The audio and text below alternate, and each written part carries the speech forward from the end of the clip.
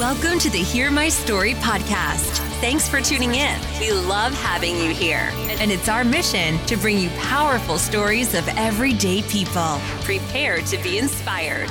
Here's your host, Josh Oxendine. Hear My Story. What is going on? I'm your host, Josh. We are a podcast designed to give and bring you hope, primarily through just listening to powerful stories of just ordinary and everyday people. Today, we are going to listen to an episode of a young lady, a woman by the name of Priska. Priska, I actually used to go to college with. She has a booming and incredible music career, primarily here in the Atlanta area, and we reconnected. And her story is one of body image and the battle with that throughout her life, and even going into the music scene and the things that have been said to her, the bullying, honestly, what our society thinks of body, and how she has overcome that, how she is navigating through that, even currently. It is an incredible story. I know that you will definitely receive tons of hope from her story. So this is the story of Priska. They're like, if you lose 80 pounds, we'll sign you, and like you'll be it. You'll be the artist. Like if you're skinny, like you'll make it. You have such a pretty face. Like we just need to like fix everything else. My name is Priska. Hear my story.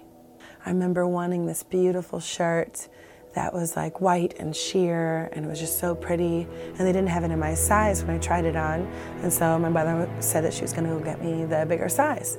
And then the lady at the store said they didn't carry it and they couldn't order it. And so by not being able to wear clothes that I felt beautiful in was the first time that it really kind of hit me that, you know, I was a different size growing up. And that was probably around like 3rd or 4th grade. And then I remember in 5th grade and through middle school getting made fun of a lot for being a bigger girl. And the only thing that really turned that around where I wasn't made fun of was when I was singing or in choir or talking about music. And I remember there was a morning where I woke up and my mother was trying to encourage me and be, you know, kind to me, saying, okay, well, did you do your crunches today? Like maybe you can start doing crunches, or, you know, here's some pills. These diet pills might help you, or, you know, here's a Slim Fast for lunch. So diet culture became very, very prevalent in my life, as it was in my mother's life growing up. And so the eating disorder kind of realm started. After high school, I lost a whole bunch of weight. And as I lost a lot of weight, I started gaining attention from guys.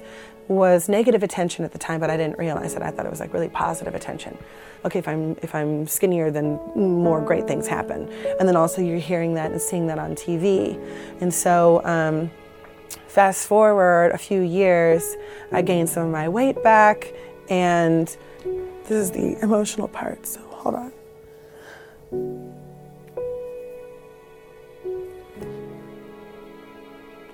No one ever asks me these questions. I don't know, weight has always been an issue, and the thing that I'm thinking about right now that's making me tear up is there was a time early on in my artist career where there was a particular company, a recording company, that offered me money, and there's a check that wasn't signed, and they're like, if you lose 80 pounds, we'll sign you, and like you'll be it. You'll be the artist. Like if you're skinny, like you'll make it. You have such a pretty face. Like we just need to like fix everything else.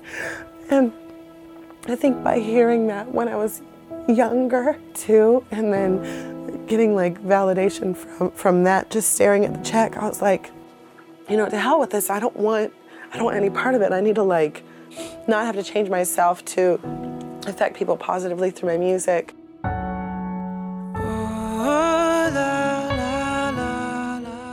The song Skin, I wrote that song just so that I could feel better about myself. That was the first song and the only song I ever wrote where I had no intention of sharing that with anybody, because it was just a song that I wrote when I was in a very, very dark place, in a relationship where there was no self-respect or no respect shared.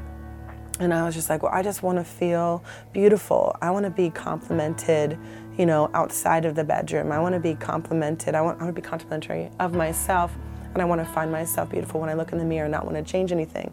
Why are these habits here that every time I'm looking in the mirror, I want to shift something about my stomach or my you know, my chin or stupid things like, you know, this person over here may not even have a chin, and why am I worried? So it's like everybody has their own story, but I wrote Skin because I was like, I should love the skin that I'm in. And it's not, I do love the skin I'm in. It's not like I am beautiful no matter what they say. You know, Christina Aguilera, who I respect her as an artist, but at that time when that song came out, I was pissed. I was livid. I was 10 years old when that song came out, and I'm like, of course you're beautiful. Like, yeah, okay. So like, it was really hard for me to like, the song and the message itself, listening to it, I loved it.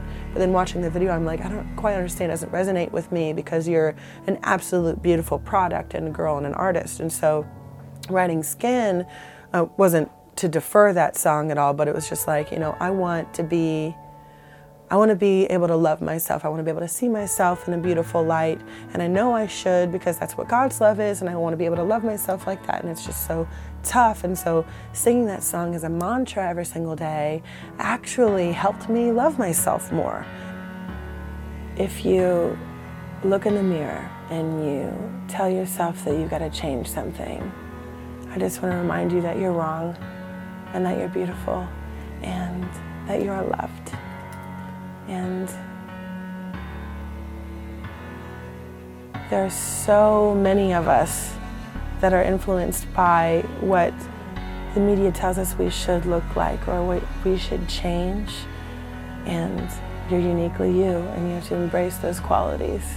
So if you've got a big nose, rock that big nose. I like it. I have a small nose. But yeah, I like you. So go about your day and talk better about yourself in the mirror.